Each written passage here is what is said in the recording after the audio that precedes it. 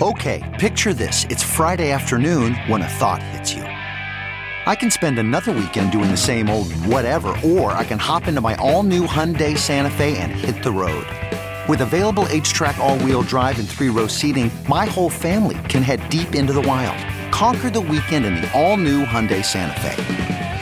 Visit HyundaiUSA.com or call 562-314-4603 for more details. Hyundai, there's joy in every journey. Okay, picture this. It's Friday afternoon when a thought hits you. I can spend another weekend doing the same old whatever, or I can hop into my all-new Hyundai Santa Fe and hit the road.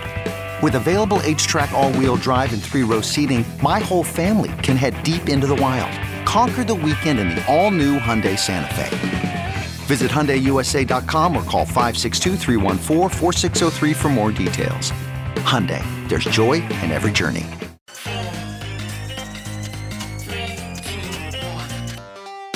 Welcome back to The Breakdown, an everyday analysis breaking down the most important stories in Bitcoin, crypto, and beyond. This episode is sponsored by Bitstamp and CipherTrace. The Breakdown is produced and distributed by CoinDesk. And now, here's your host, NLW. Welcome back to The Breakdown. It is Thursday, June 18th, and today our main discussion is about jobless claims, and more specifically, what jobless claims can actually tell us about the real economy. But before that, the brief. First up on the brief, Jerome Powell says private entities shouldn't help design central bank digital currencies. So first, what happened?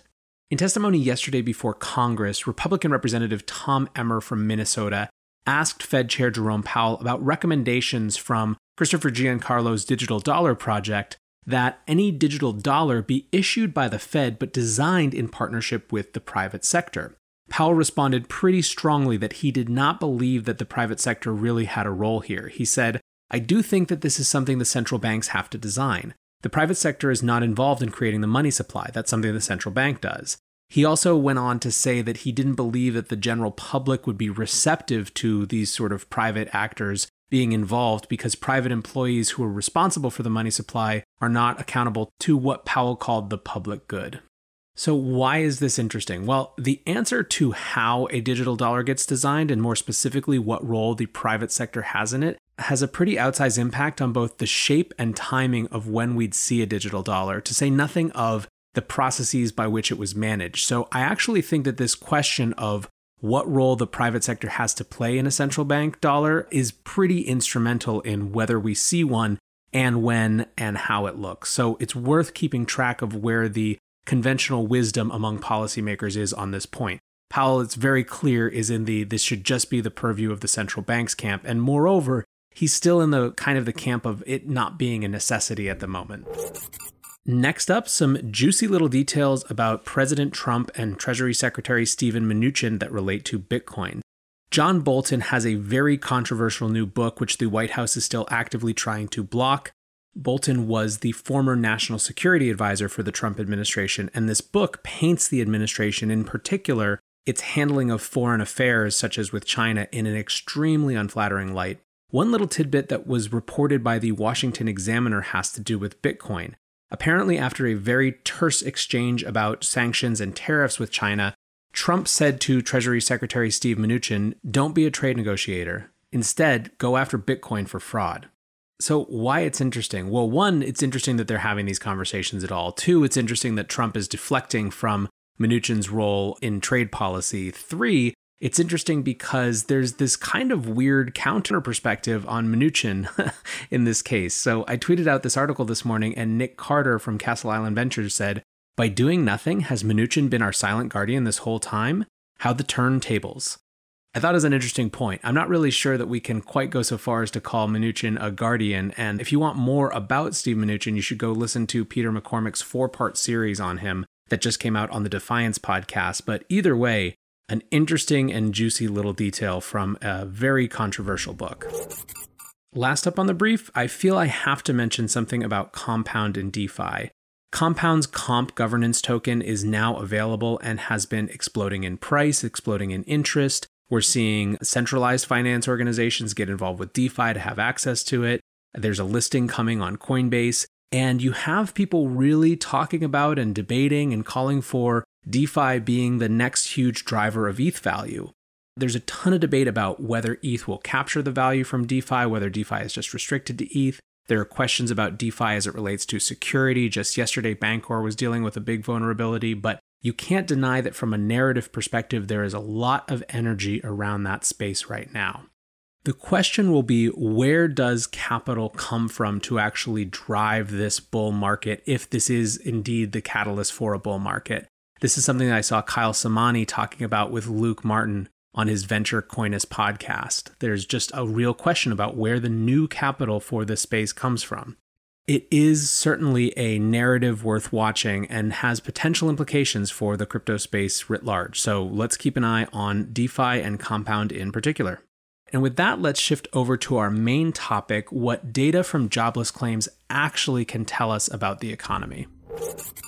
Every Thursday morning, we get a report about how many new people have filed for jobless benefits. And since the beginning of the COVID-19 pandemic, this has been one of the most watched and reported on and discussed signals in the economy. I want to talk today, after the most recent set of stats have come out, about what I think the jobless data actually tells us about the state of the economy. And I want to start by arguing for why I think this is an important topic. By nearly everyone's estimation, there has been rarely, if ever, this big of a gap and a disconnect between market performance and the crazy V-shaped recovery that we're seeing there and the fundamentals from the economy. In fact, the way that Dimitri from Hidden Forces put it on his most recent show with Tony Greer was that it wasn't just a disconnect, it was almost a total rejection of the idea that the market should be based on any fundamentals of the economy at all. It's a sort of totally different, nihilistic, all that matters is price approach to market. And in this context of this crazy disconnect between markets and fundamentals, the thing that is constantly held up as the other side of the market coin is joblessness, right? It's unemployment, it's claims for unemployment. At the beginning of this pandemic, you saw tweets every single Thursday. How can the market be up when 40 million jobs are gone, or some variant thereof? It was one of the surest ways to get Twitter engagement was having some version of that message. I remember back at the beginning of those sort of tweets when people would respond, well, the answer is that the stock market isn't pricing what's happening today, it's pricing what's in the future. And that has been proven to be a totally bullshit answer in my estimation. Yes, that is theoretically what the stock market is supposed to do, but the reality is that the reason that the stock market has expanded in this extraordinary way and ripped right back up in what some people are calling not even just a V-shaped recovery, but a checkmark-shaped recovery is not about some fundamental difference in expectations about how the economy is going to recover. It has to do with this huge sort of Fed narrative, this belief that has been embodied in the Robin Hood rally and the Davey day trader phenomenon that the Fed will never let the markets go down. And frankly, the Fed has trained people to think that way over the course of a decade. And what's more, in the most recent terms, has just continued to pile on, right? We've recently got the fact that now the Fed can go after individual corporate bonds. It continues to expand its special purpose vehicle apparatus to do these things which it was never mandated to do. And so, of course, the market is going to say, well, if there is no risk really, and there's no actual challenge in this credit, let's go all the way with it. How long this belief that the Fed will be there forever can be borne out by reality, or moreover, how long the Fed can actually bear this out in reality is a totally different discussion. Regardless of that, the unemployment is the other side of this question. The unemployment is the embodiment of the real fundamentals of the economy question, because with unemployment comes everything else. With unemployment comes demand for consumer services, for retail buying, for housing, for all of the things that make up our real economy that people live in and experience every day, separated and divorced from financial assets. So here at this point, I want to actually talk about a theory that I just read by Peter Orszag in Bloomberg that is so perfectly encapsulates the debate right now. And he called it the Cape Cod theory. And rather than trying to summarize this, I'm actually just going to read his first couple paragraphs outright. The economic impact from the coronavirus pandemic can be thought of in two different ways, with drastically different implications for the next several months. The first, articulated by a friend and former colleague, suggests it's like Cape Cod during the winter. The economy goes into a deep freeze, but then reopens the next summer. This view suggests there will be little lasting damage, and it's possible to return to the way things were with minimal long-term adjustment. The second perspective is that the pandemic is more like Cape Cod during a summer, with a sudden series of shark attacks. As during the winter, economic activity plummets, but this stoppage was unexpected, and unlike during winter at the beach, it's not clear when it will be safe to return. There may be false starts in which it appears the water is shark-free, but the risk returns. Under this view, the economy probably suffers longer-lasting damage because of the direct and indirect effects of the lingering uncertainty and fear. Basically, Orzog's premise is that we have been treating, or rather, the administration and markets have been assuming it is the first. It is Cape Cod in the winter, a deep freeze, but then a reopen in the summer with everything the same. More and more and more and more, we are getting evidence that it is much more like Cape Cod during the summer with a series of shark attacks. And that is borne out by growing numbers in different places that have been more liberal with their lockups or shutdowns or whatever. You see growing numbers all around the country, and it may be something where it's much more about what we have to live with. This is also borne out by Beijing, now a couple months farther along the line in us, shutting down a huge percentage of travel in and out of Beijing because of resurgence of coronavirus. So this is a really great framework, again, for thinking about how we are dealing with the meta context for this economy.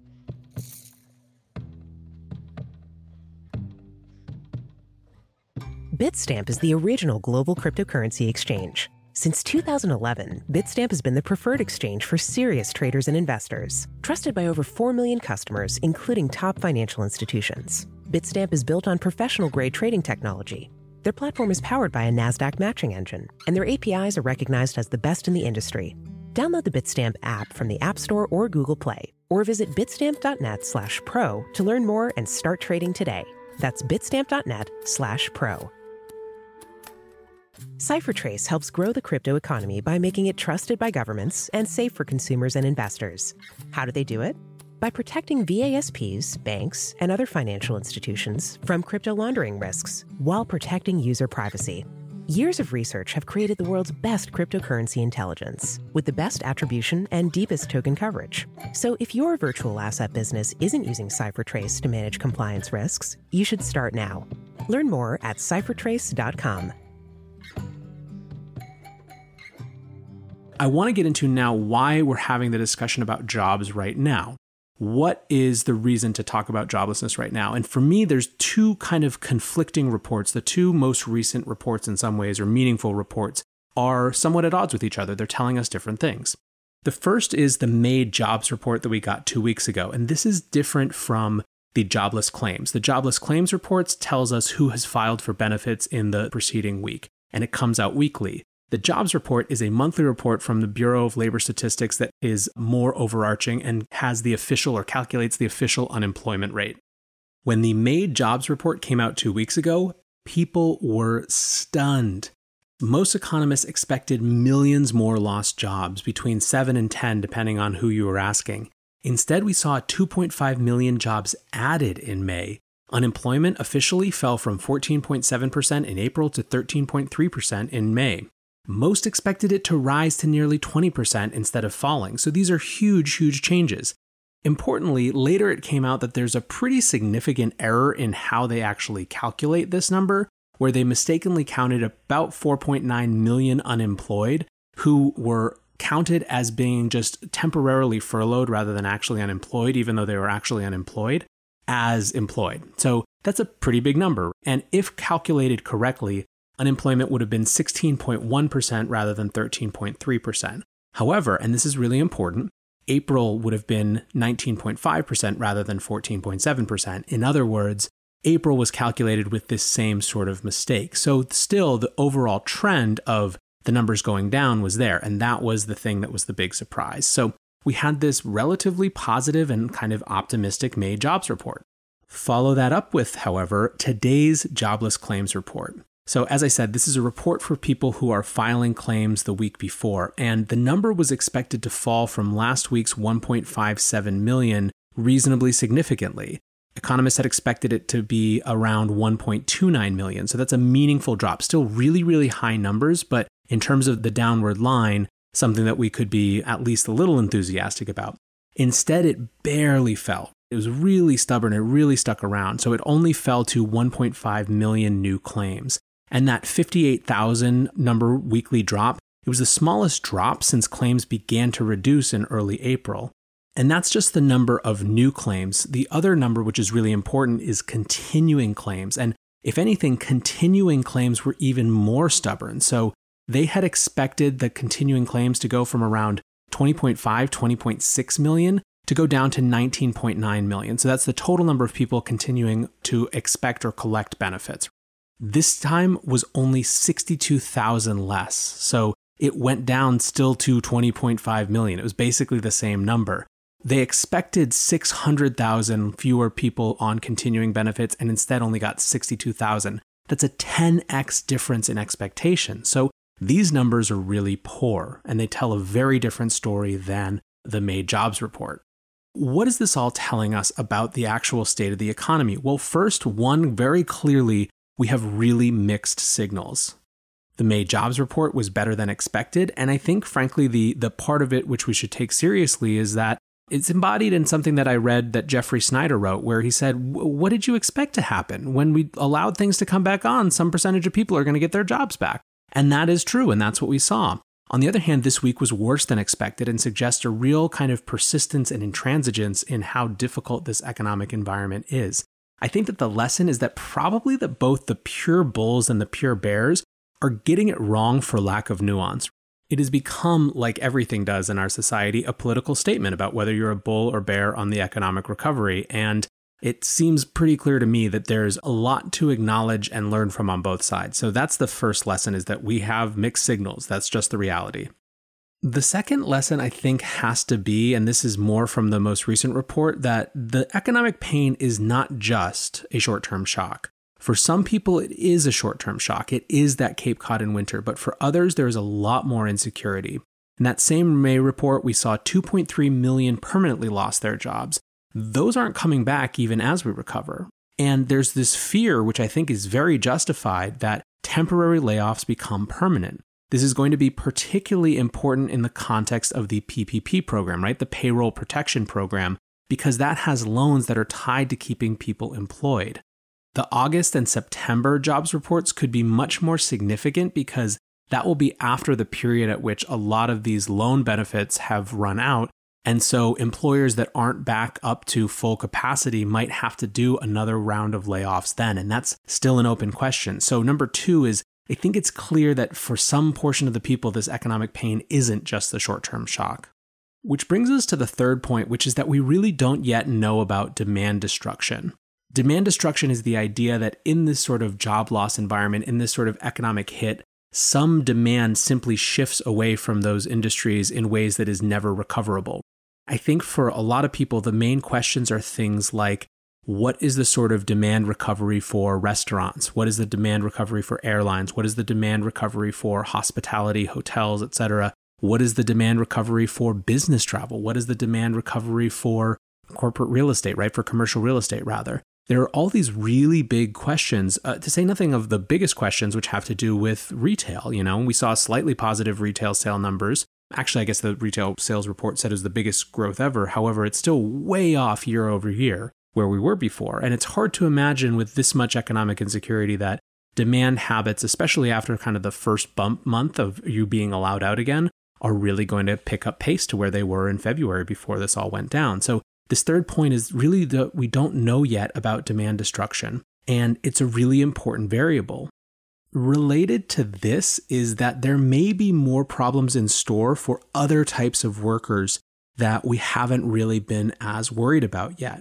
Bloomberg Economics did research recently that suggested that close to 6 million jobs in the US are under threat, and there are really two main categories in this camp. The first has to do with higher paid supervisor and management type positions in the industries that were hardest hit, like restaurants and hotels. This is where that question of demand destruction really comes in. If you see flagging and kind of continued anemic demand for eating out, for going to hotels, for traveling, the next wave will not just be the frontline workers, the bartenders, the cleaners, the whatever. It will be the managers. It will be the upper management, right? It will be folks who just have to be cut out as part of general restructuring to reduce costs. And that's really important, right?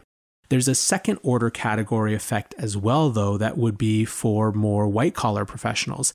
You have a whole set of industries such as professional services, advertising, commercial real estate, all of whom rely on other businesses, right? These are B2B businesses. And when one of the Bs in that chain is having a really hard time, well, they're going to cut their spending on professional services. They're going to cut their spending on advertising. They're going to try to reduce their real estate burden, especially in the new work from home environment. So all of these white collar professionals are also potentially on the chopping block and threatened. So there are really this whole additional set of variables that aren't just that initial shock, that are going to be much more about how well demand recovers than they are about this initial sort of jobless boost or job return. This gets me to a fifth point, which is that these short-term impacts have really long-term implications. As people have been unemployed or on temporary furlough or whatever, a huge number of loan payments are getting skipped. And governments have worked really hard to make that okay, but at some point they will come due. Most of the programs that have to do with mortgage forbearance or rent stoppage or eviction stoppage or whatever, they don't say that you never have to pay the rent that you missed. You never have to pay the payments that you missed.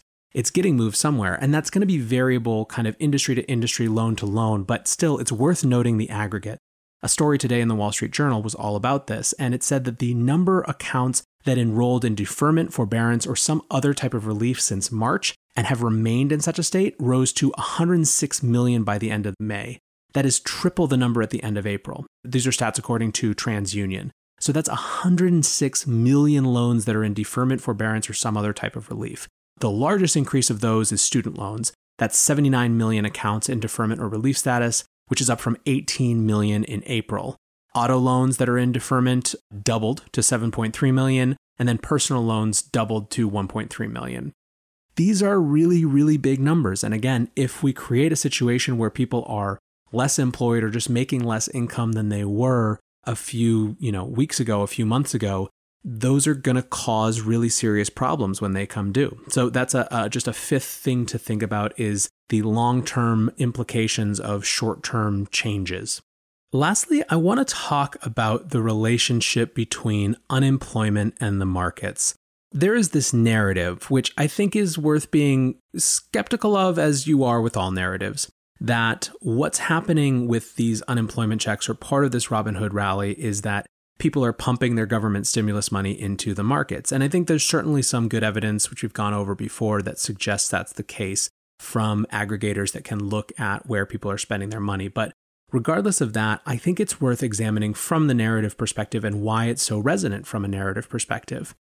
The Fed's whole construction is the idea of trying to create a wealth effect, where you try to drive up asset prices, and then that benefit, by making more people and more businesses wealthy, trickles down effectively to the lower parts of the population, to labor. It is the classic version of trickle-down economics in some ways, and it's interesting because it is basically just the byproduct of two things. One, the Fed's mandate for full employment, but two, the fact that they only have capital markets as their tool. They don't have any tools other than capital markets, which means that really the only thing that they can do is try to work within capital markets, which means increasing asset prices or propping up asset prices. The problem is that the gains from asset prices do not make their way down to the labor class, to regular people. In fact, it's the opposite. These gains incentivize companies to do things that don't benefit workers, such as buybacks, over things that might, like reinvestment in R&D and building out more capacity. What's more, they make it harder and harder for those same people to buy into the system, whether that means getting real estate and buying a house, or whether that means purchasing financial assets. It gets farther and farther away. This is a core cause of the expansion of wealth inequality that we've seen over the last 10 years. And in this light, you can sort of read people taking their government checks as the barbarians who are at the gate and who want to do something different.